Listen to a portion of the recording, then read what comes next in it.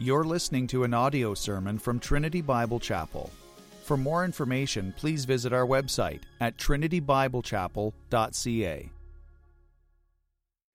In my estimation, one of the saddest realities that marks a life that is outside of Jesus Christ is purposelessness. That someone can go through the entirety of their life without really knowing why they were created or why they exist. To aimlessly walk about this earth without true purpose. So many think that life is about making much money and accumulating earthly treasures as much as they can. Others find their purpose in personal achievement or in things like vocation or their beauty or pleasure or fame. But then as they get older, as they reach their golden years, they'll realize that if they haven't already, that all these things will fade away. Their strength will one day fade, requiring them to retire from their vocation. Their youthful physical beauty will fade as they age, no matter how many products they try and use to delay this fading. Their personal achievement will be a distant memory. Their money will not satisfy them in their last days as they come to realize that they can't take it with them into the next life. And so this is why so many end up disillusioned and wanting and without purpose, especially in their old age. This is why so many become bitter as they age, because they don't have true purpose. And one of the saddest, most pitiable examples of this, I believe, is Michael Jordan. Once a charismatic young man who was on top of the world. Everyone knew his name, the greatest basketball player on planet Earth. He had all the endorsements, roles in Hollywood movies, and let's not forget, 6 NBA championships, 2 three-peats. All the fame and status and money that anyone could ever want. But that was then. And so here we are now, a couple days removed from his days on the court, from his playing career. He's getting older, about to turn 60, and he's a shell of himself. Because his purpose was found in something that does not last. And so when he retired, there went his purpose. In his 2009 Hall of Fame speech, he famously said these words. These are religious words, but they're not spoken of God, they're spoken of basketball. He said, "The game of basketball has been everything to me, my refuge, my place I've always gone when I needed to find comfort and peace.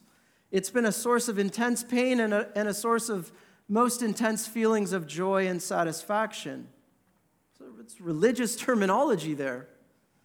3 years after saying these words, around the time of his 50th birthday, he said to a reporter, "How can I enjoy the next 20 years of my life without so much of this consuming me?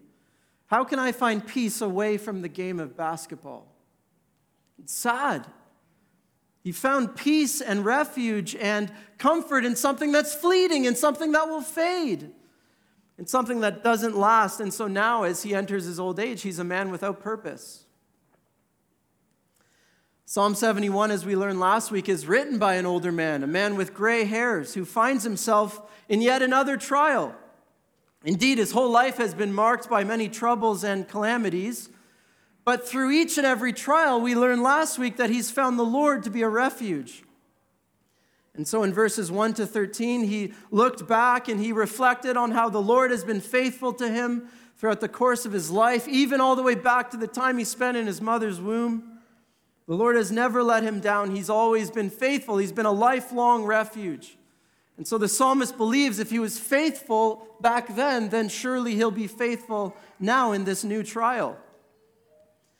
And so that's verses 1 to 13. Here we are in verses 14 to 24 this morning. And the psalmist transitions from looking backward to now looking forward. And in these verses, we see a man who knows his purpose in life. He's been given a job to do by God. And the reason he pleads to the Lord to preserve his life from this current trial is because of his resolve to accomplish this mission, to accomplish and to continue to live out his God-given purpose. And so last week's sermon I titled The Lifelong Refuge. This week's sermon is titled A Lifelong Resolve. We're going to see what true purpose in life looks like as we look to the example of the psalmist. And the resolve that the psalmist has not only serves as a powerful example to those in the same life stage as him, but we'll find out this has been his resolve all along throughout his entire life. And so there's application for all of us, no matter our age, whether we're young or old. This has been his lifelong resolve, and so we ought to follow his example.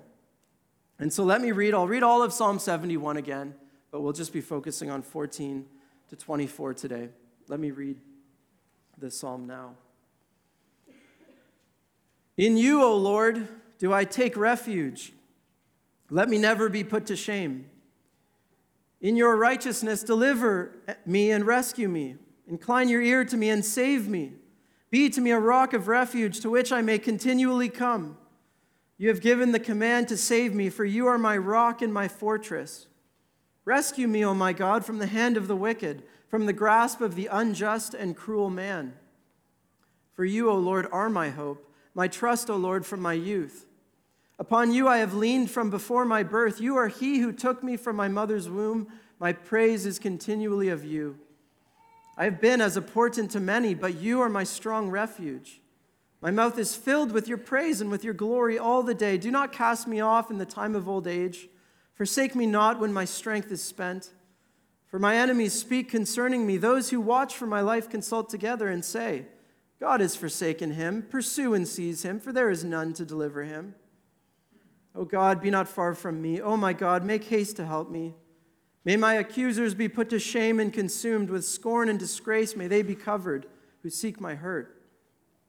But I will hope continually and will praise you yet more and more. My mouth will tell of your righteous acts, of your deeds of salvation all the day, for their number is past my knowledge. With the mighty deeds of the Lord God I will come. I will remind them of your righteousness, yours alone. O God, from my youth you have taught me, and I still proclaim your wondrous deeds. So even to old age and gray hairs, O God, do not forsake me, until I proclaim your might to another generation, your power to all those to come. Your righteousness, O God, reaches the high heavens. You who have done great things, O God, who is like you? You who have made me see many troubles and calamities will revive me again. From the depths of the earth you will bring me up again. You will increase my greatness and comfort me again. I will also praise you with the harp for your faithfulness, O my God. I will sing praises to you with the lyre, O Holy One of Israel. My lips will shout for joy when I sing praises to you, my soul also, which you have redeemed. And my tongue will talk of your righteous help all the day long, for they have been put to shame and disappointed who sought to do me hurt. Let's pray. Heavenly Father, we are here this morning because we want to hear from you. And so as your word is opened, and as it is proclaimed, we pray that you would add your blessing to it, that your Spirit would empower the preached word. Lord, your word is the bread of life. Help us to feast on it this morning. And Lord, we pray that you would help us to know what our purpose ought to be in this life, what our resolve ought to be as Christians. And Lord, we pray for the lost to even be saved in our midst by the power of your Holy Spirit. Speak to us now, we pray. In Jesus' name, amen. As I mentioned last week, Psalm 71 is a psalm of lament, but there are some statements of confidence and praise within the psalm. And so some of those statements of confidence appear mostly in the second half of this psalm. There's a shift in tone and in focus in this second half. The psalmist shifts from lamenting his situation, that these opponents have risen up against him and are falsely accusing him and seeking to hurt him. He shifts from lamenting that to now proclaiming his confidence in God and even praising him continually throughout the psalm. And as we look at the second half together and we consider the example of the psalmist, we're going to see 3 lifelong resolutions for the Christian worshiper. 3 commitments that we ought to make in our lives if we're to live our life with purpose for the glory of God. And as we look at them, we're going to kind of jump around the psalm a little bit. We're not going to go sequentially through it like we did last week, but by the end of it, we'll have covered all the verses. 3 lifelong resolutions for the Christian worshiper. Here's the first one. Resolved to hope continually in the faithfulness of God. To hope continually in the faithfulness of God. And so for this first point, we're going to be looking at some of those statements of confidence that show up throughout this passage. And we'll start with verse 14. But I will hope continually. I will hope continually. What a start to this section. Just a few words. Opponents have risen up against him. False accusations have been made. They're seeking his downfall. He finds himself in yet another precarious situation. And how does he respond? But I will hope continually. And I just want to pause here. It's interesting. When I sat down to begin preparing this sermon, I had just been informed of some troubling news about the health of someone in my family. And so I was worrying, and I was concerned, and I was upset. And so I sit down, and I open my Bible, and the first phrase that I read as I'm processing what I was just told is this: but I will hope continually. And so right away, before digging into the text, before meditating on it, before opening a commentary, it's already ministering to my soul. And I have a peace come over me as I'm reminded by the Lord, hope in me. Be hopeful. Be hopeful. One of the things that sets Christians apart from the rest of mankind is that no matter how difficult things get, no matter how much the enemy advances, no matter how deep the valley goes, no matter how bad the news is, we always have reason to hope. Always. Even on the darkest of days. And that's just objectively true if you know God and trust in his Son. You always have reason to hope. And some of you might be in a dark trial right now, and you hear those words, and your flesh wants to buck against that and say, no, I don't have reason to hope right now. Who are you to tell me that? But it's true. There's always reason to hope. And so all of us, if we know Christ Jesus as Lord, we should be able to echo these words in verse 14. The news is bad, yes, but. The opposition is fierce, but. The loss is hard, but I will hope continually. And the psalmist first brings up this idea of hope in verse 5. He says, for you, O Lord, are my hope. My trust, O Lord, from my youth. God has been his hope from his youth. He's never failed him. He's always been able to find hope in God throughout each and every trial and calamity and trouble in his life. The seasons have changed over the course of his life. The circumstances of his life have changed. The stages have changed. But here, amidst all the change, there has remained one constant through it all. God himself. He's the one guaranteed constant in our lives. Right? Trials come and go. People come and go. Friendships come and go. Some are here today and they're not here tomorrow. Our strength comes and goes with age. Jobs come and go.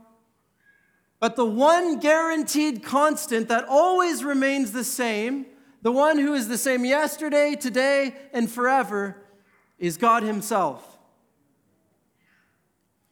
The one who is always there. And so this is why the psalmist can hope continually.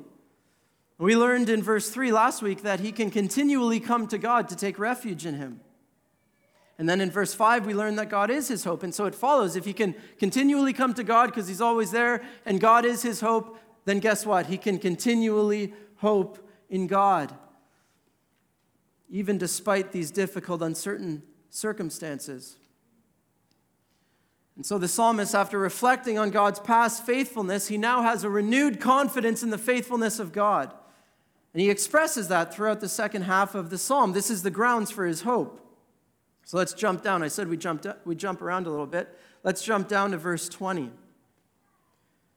You who have made me see many troubles and calamities will revive me again.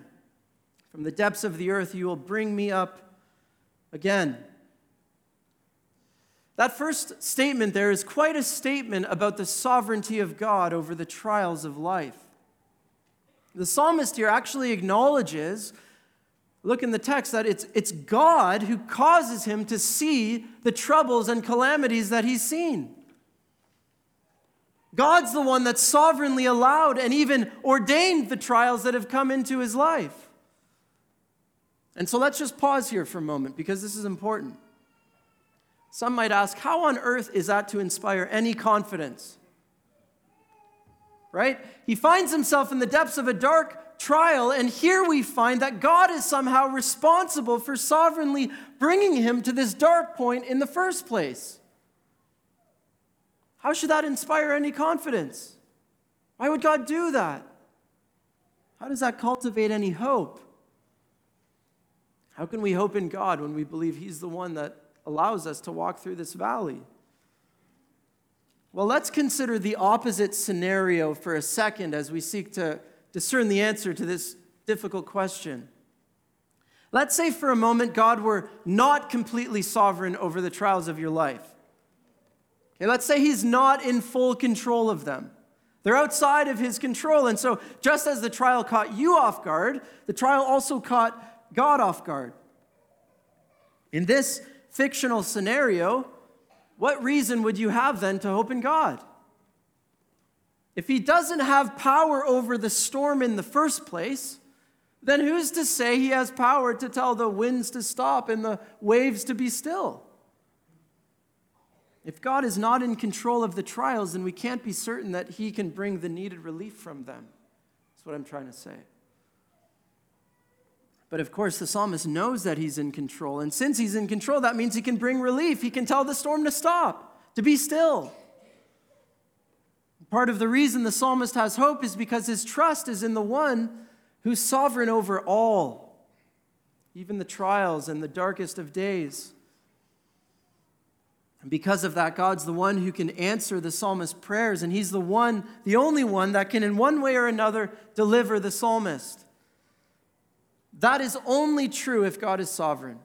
That is only true if God is all-powerful. Simply stated, if he's not fully sovereign, then there no longer remains reason for hope. He cannot always be faithful to his people and to his promises if there are things that are outside of his control. If there are things outside of his control, how could he guarantee anything? And so some will ask in response to that, well, if he's sovereign, why does he allow the trial to come into my life in the first place? He could have prevented it. And so why did he allow me to walk through the valley of the shadow of death? Why? And that's a good question. Everyone wrestles with that question at some time in their life. And the truth is, we don't always know the answer to that question, do we? We're not always told why. Sometimes he tells us why, but sometimes he withholds the answer from us, like he did with Job. But we do know that his purposes are always good. We do know that he can take the trial and use it for good. We're told this in Genesis 50. We're told this in Romans 8. We know that he can bring the greatest good out of the greatest evil, and that his purposes are always good. We need not look any further than the cross of Jesus Christ, the most heinous evil ever concocted. The Son of God, the Lamb of God, murdered, crucified on a cross, the worst evil, and yet through that very evil, God purchases his people and ransoms us. He brings the greatest good out of the greatest evil. His ways are above our ways. He is sovereign and he is good. And so even when we're not told the answer to that why question, we can still hope because we know those things to be true. And so the psalmist, after acknowledging that God is sovereign over the trials of life, he can then declare in verse 20 with certainty, "You will revive me again from the depths of the earth. You will bring me up again." Okay, this terminology conjures up pictures of resurrection in our minds. It sounds as though he's praying that he would be resurrected, brought up from the earth. But this is likely not what he's actually praying for. This is more likely simply a poetic way of requesting deliverance from his current trial. And so the use of the word depths in the Psalms usually just refers to deep trials. The psalmist says in Psalm 130, verse 1, "Out of the depths I cry to you, O Lord." Well, he's not literally in the depths of the earth crying out to the Lord for deliverance. Rather, he's crying out to the depths from the depths of his trial. And so the confident prayer and hope of the psalmist here in verse 20 is not for literal resurrection from the grave, though he may have that hope in his life, but rather the confidence is in the Lord delivering him one way or another. Having said that, though, it's certain that the New Testament authors pick up on this kind of imagery when they refer to the resurrection of the dead. And as Christians, our ultimate hope of deliverance is in the future resurrection, that one day we literally will be revived again from the depths of the earth. And so even as the psalmist is hopeful and certain that God will deliver him from the depths, you too, if you're in Christ, you can have this same confidence. Because even if he doesn't deliver you in this life, from whatever trial you may endure, we know that he will in the next.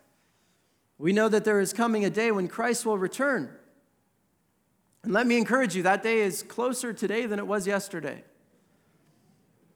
And when he returns, the dead in Christ will rise to be with him forevermore. We will be given a glorified, perfect body.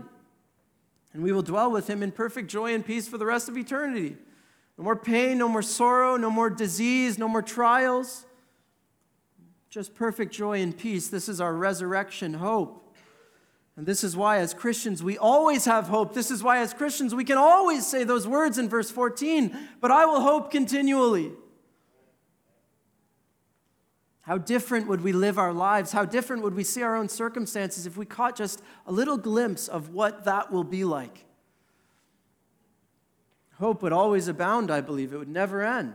You wouldn't need any convincing.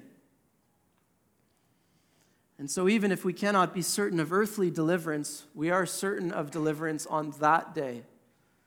And so we can echo the words of the psalmist in verse 20, that he will revive us again, if not in this life, then in the next. So don't lose hope. Cling to that truth. The psalmist continues this declaration of confidence in verse 21. This is interesting. He says, "You will increase my greatness and comfort me again." So he believes that when the Lord brings relief, his greatness will actually be increased. The psalmist's greatness, and he will be comforted again. And the word for greatness here can also be translated honor. In other words, he believes that going through this trial and the subsequent deliverance from it will somehow not only be for his good, but will actually increase him in honor. How is this possible? Well, again, it's because God is sovereign. And so the psalmist, for whatever reason, is confident that God will do this. Perhaps it's been revealed to him. And sometimes this is how the Lord works. Maybe you've seen this in your own life. God brings you through a trial and you're not exactly sure why in the midst of it, but then somehow on the other side, you're actually in a much better situation than you were before the trial started. Certainly that should always be true of us spiritually because he uses it to sanctify us. This is how the Lord works. And certainly this will be true of the resurrection, both spiritually and physically. We will physically die, our bodies will decay in the grave, but then ultimately we will be delivered even from that situation, and our resurrected state will be far greater, far better than our state was before we entered the grave. Matthew Henry said this. He said, "Sometimes God makes his people's troubles contribute to the increase of their greatness, and their sun shines the brighter for having been under the cloud. When our Lord Jesus was quickened again and brought back from the depths of the earth, his greatness was increased and he entered into the joy set before him." Let's quickly look at a final statement of confidence in verse 24. "And my tongue will talk of your righteous help all the day long, for they have been put to shame and disappointed who sought to do me hurt." That last phrase there, he's so confident of it happening that he speaks about it as though it already has in the past tense. And you can contrast verse 24 with verse 1 to kind of summarize the journey of this psalm. Because at the outset of the psalm, what is the psalmist concerned about? He doesn't want to be put to shame. Lord, please don't put me to shame. But then by the end of the psalm, he knows that ultimately it won't be him that's put to shame, but his enemies. Why? Well, he knows, as we talked about last week, that his imprecatory psalm in verse 13 will be fulfilled. His imprecatory prayer. We learned that this is tied to the promises of God in Deuteronomy chapter 28. And so in verse 13, he prayed, "May my accusers be put to shame and consumed. With scorn and disgrace may they be covered who seek my hurt." And because God is faithful to his word and he knows what God has promised to lawbreakers and to those who do not follow him and rebel against him, he knows that God will judge them for their sin. And he'll bring perfect justice to bear upon the situation. That these opponents who have falsely accused him and sought his hurt, they'll be judged for it. God will be faithful to his word. And so the psalmist is confident of this. He was concerned that he'd be put to shame. He prays that his enemies would actually be the ones put to shame. And then in verse 24, he speaks as though it's already happened. Because he's so confident in the faithfulness of God. This is why the psalmist is able to hope continually in the Lord. Because God is sovereign and God is faithful. And those two truths change everything. His sovereignty means that he's able to fulfill every last one of his promises towards his people. And his faithfulness means that he will. And so we should be able to echo those words in verse 14. But I will hope continually, no matter what we may be going through. No matter what comes our way, I will hope continually. Resolved to hope continually in the faithfulness of God. Number 2, our second lifelong resolution. To sing my way through the trials of life. To sing my way through the trials of life. Let's look at verse 14 again. But I will hope continually and will praise you yet more and more. Here in the second half of this verse, we see yet another statement of praise to the Lord. We saw this a couple times in the first half of the psalm. That the singing doesn't stop when the going gets tough. That the psalmist continues to sing to the Lord even on his darkest day. And here in verse 14, we see it's not just that the singing doesn't stop during the trial, it actually increases. Look at what it says. He sings to the Lord more and more, all the more in his current situation. The worship of God becomes that much more urgent in the midst of his desperation. It becomes that much more of a priority. His strength may be spent, but make no mistake, he can still sing. Look what he says in verse 22. He says, I will also praise you with the harp for your faithfulness, O my God. I will sing praises to you with the lyre. And so again here he notes that he sings the Lord's praises. The praise of the Lord is really the most recurring theme in this song, in this psalm. Verse 6, my praise is continually of you. Verse 8, my mouth is filled with your praise and with your glory all day long. Verse 14, I will hope continually and will praise you yet more and more. Verse 22, I'll praise you, I will sing praises. Verse 23, I sing praises. This should tell us something. If this is the most recurring thing that the psalmist does in the psalm. This tells us that worship is a crucial part of our endurance of trials. And so in a sense, the more desperate our situation becomes then, the more we ought to come to the Lord in worship. That our souls may be comforted.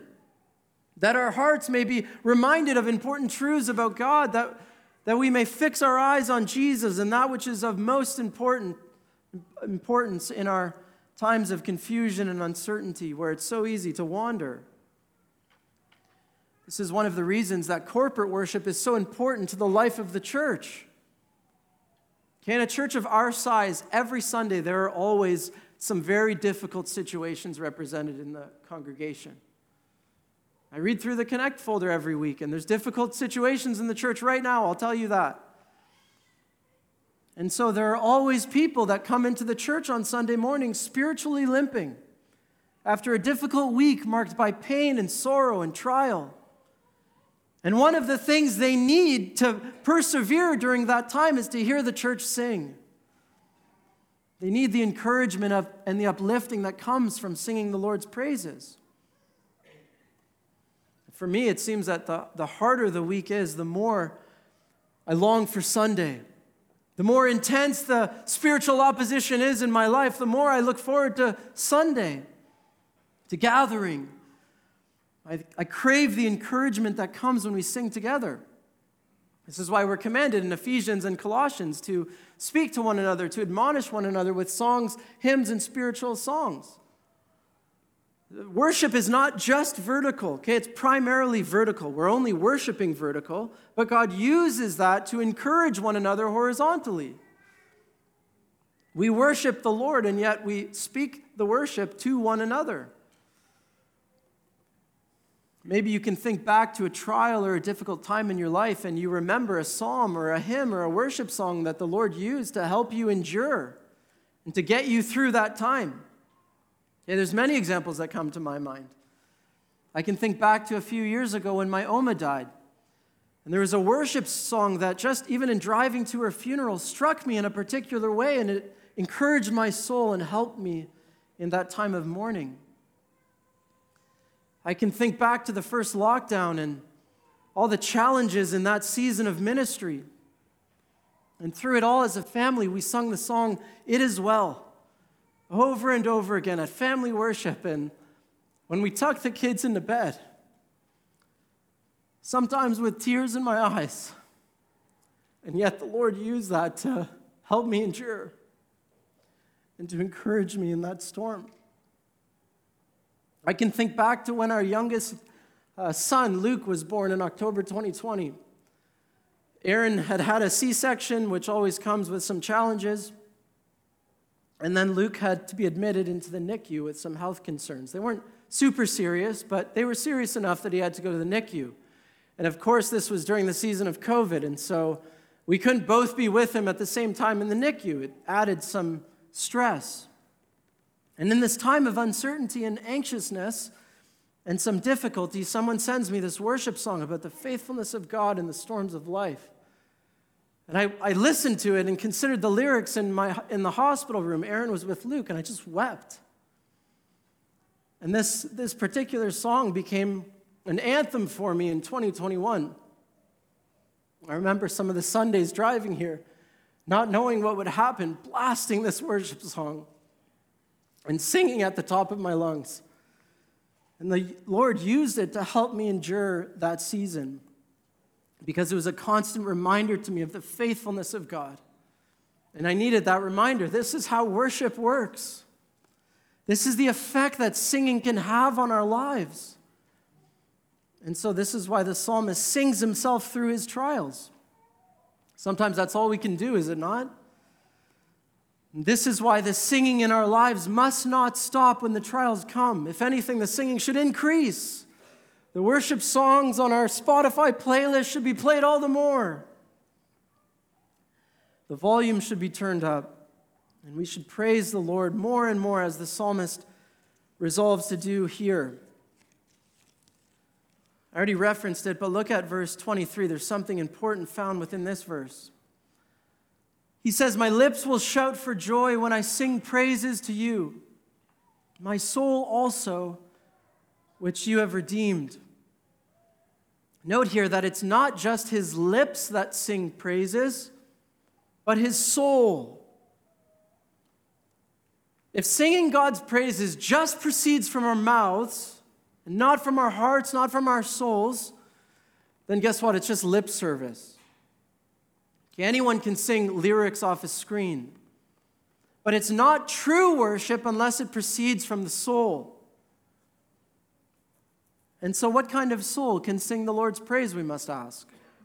Well, the psalmist tells us there is a soul that's been redeemed, a redeemed soul, a soul that's been purchased by the blood of Jesus, a soul that's been ransomed from slavery to sin, a soul that's been bought with a price. A redeemed soul that truly understands the eternal redemption that is theirs in Jesus Christ. Guess what? That soul cannot help but sing the Lord's praises. And so let me pause and ask you this morning, has your soul been redeemed by the blood of the Lamb? Have you had your sins washed away? Have you been set free from the bondage and the slavery of your sin and of your guilt? If the answer is no, then I invite you to come to Jesus this morning and receive redemption. To redeem something simply means to buy it back, to purchase it back. Apart from Jesus Christ, the Bible says you are in slavery to your sin. Sin is your master. It rules over you. And your greatest need then is for redemption, for someone to buy you back from the slavery of sin. And that someone's name, of course, is Jesus Christ. He has paid for the sins of his people with the blood that he shed for them on the cross. The Bible says he gave his life as a ransom for many. And he has risen from the dead, securing our eternal redemption. And if you turn from your sin and trust in him, you will be redeemed by his blood. Your sins will be washed as white as snow, and you will be set free. The Bible says, whom the Son sets free is free indeed, never to go back to the yoke of slavery. When you receive that gift of redemption, when you understand all that's been done for you in the gospel, you won't be able to help but sing. So when people come here on Sunday and they don't sing, it's a red flag. I wondered, have they been redeemed? Do they truly know Jesus? How could they not sing to him? Because a redeemed soul is a soul that praises the Lord. How could we not but sing all the more when we consider all that Christ has done for us? This is what the psalmist resolves to do in the midst of the trial. Resolve to sing my way through the trials of life. Finally, number 3, the third resolution, resolved to proclaim the glory of God to the next generation. To proclaim the glory of God to the next generation. Let me read verses 15 to 19, and then I'll jump to verse 24, and notice, see if you can spot the recurring theme in these verses. My mouth will tell of your righteous acts, of your deeds of salvation all the day, for their number is past my knowledge. With the mighty deeds of the Lord God I will come, I will remind them of your righteousness, yours alone. O God, from my youth you have taught me, and I still proclaim your wondrous deeds. So even to old age and gray hairs, O God, do not forsake me until I proclaim your might to another generation, your power to all those who come. Your righteousness, O God, reaches the high heavens. You who have done great things, O God, who is like you.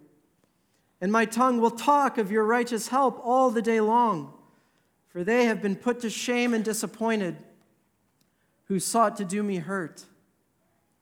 Okay, my mouth will tell of your righteous acts. I will remind them of your righteousness. I still proclaim your wondrous deeds. I proclaim your might. My tongue will talk of your righteous help.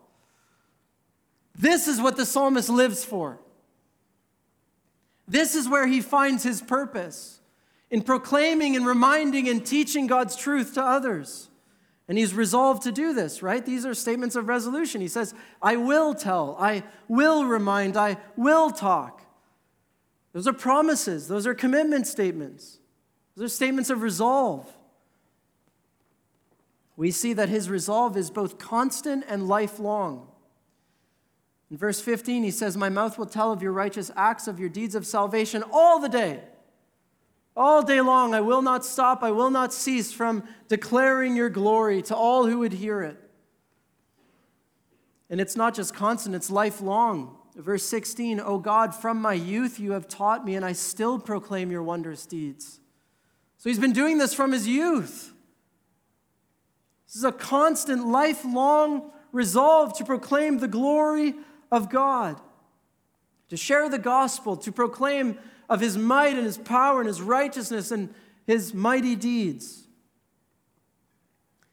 Verse 18 in particular really reveals the primary reason the psalmist cries out to the Lord for deliverance from this trial, in his old age no less.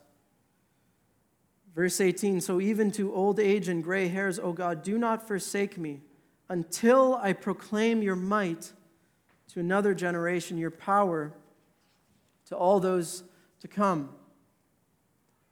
So even in his old age, when his strength is spent and his hairs are gray, his all-consuming desire is, first of all, for God to not forsake him. He still wants to be with God. He wants God's presence in his life.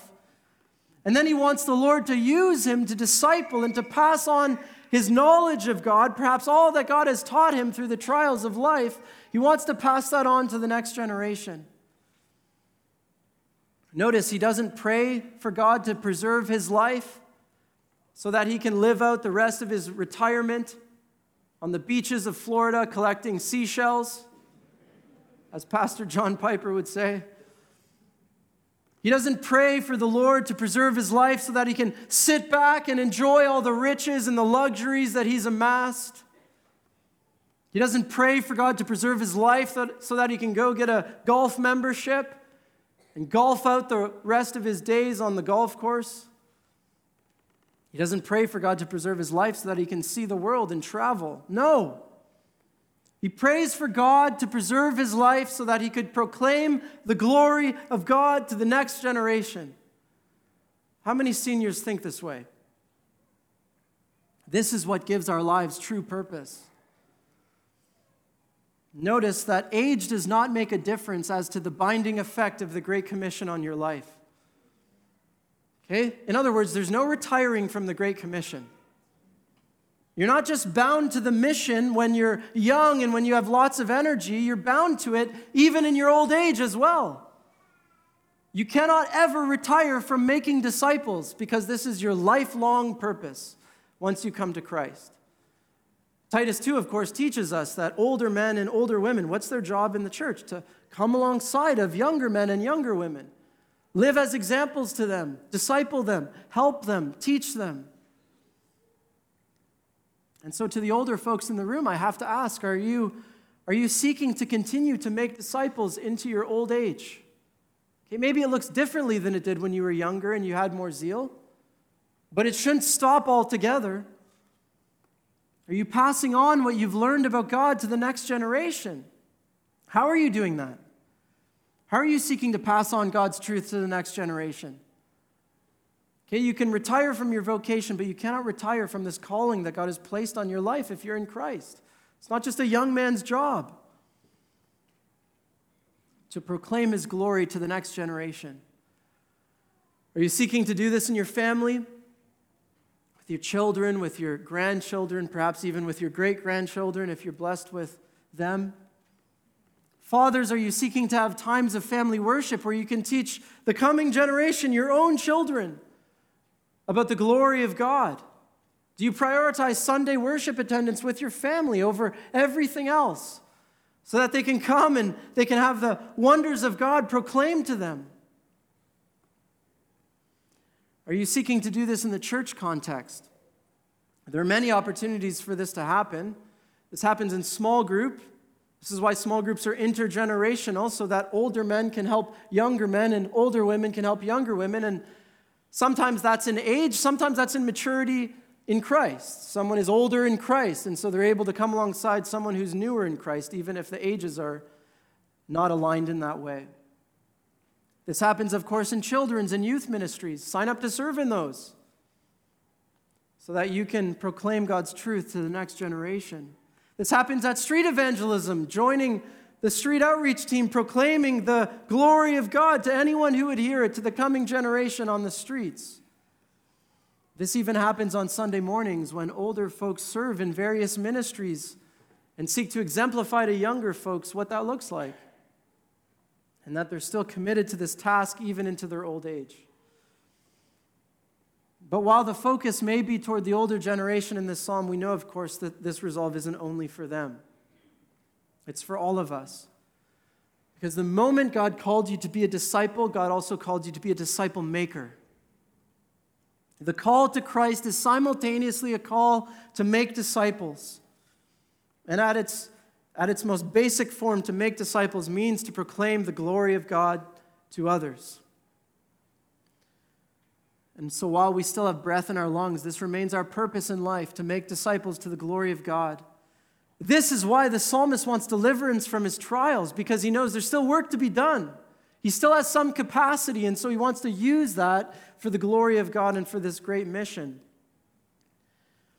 Paul says something similar in Philippians 1. You don't have to turn there, I'll read it. Philippians 1, verses 21 to 26. Of course, Paul finds himself in prison, and his execution may be imminent.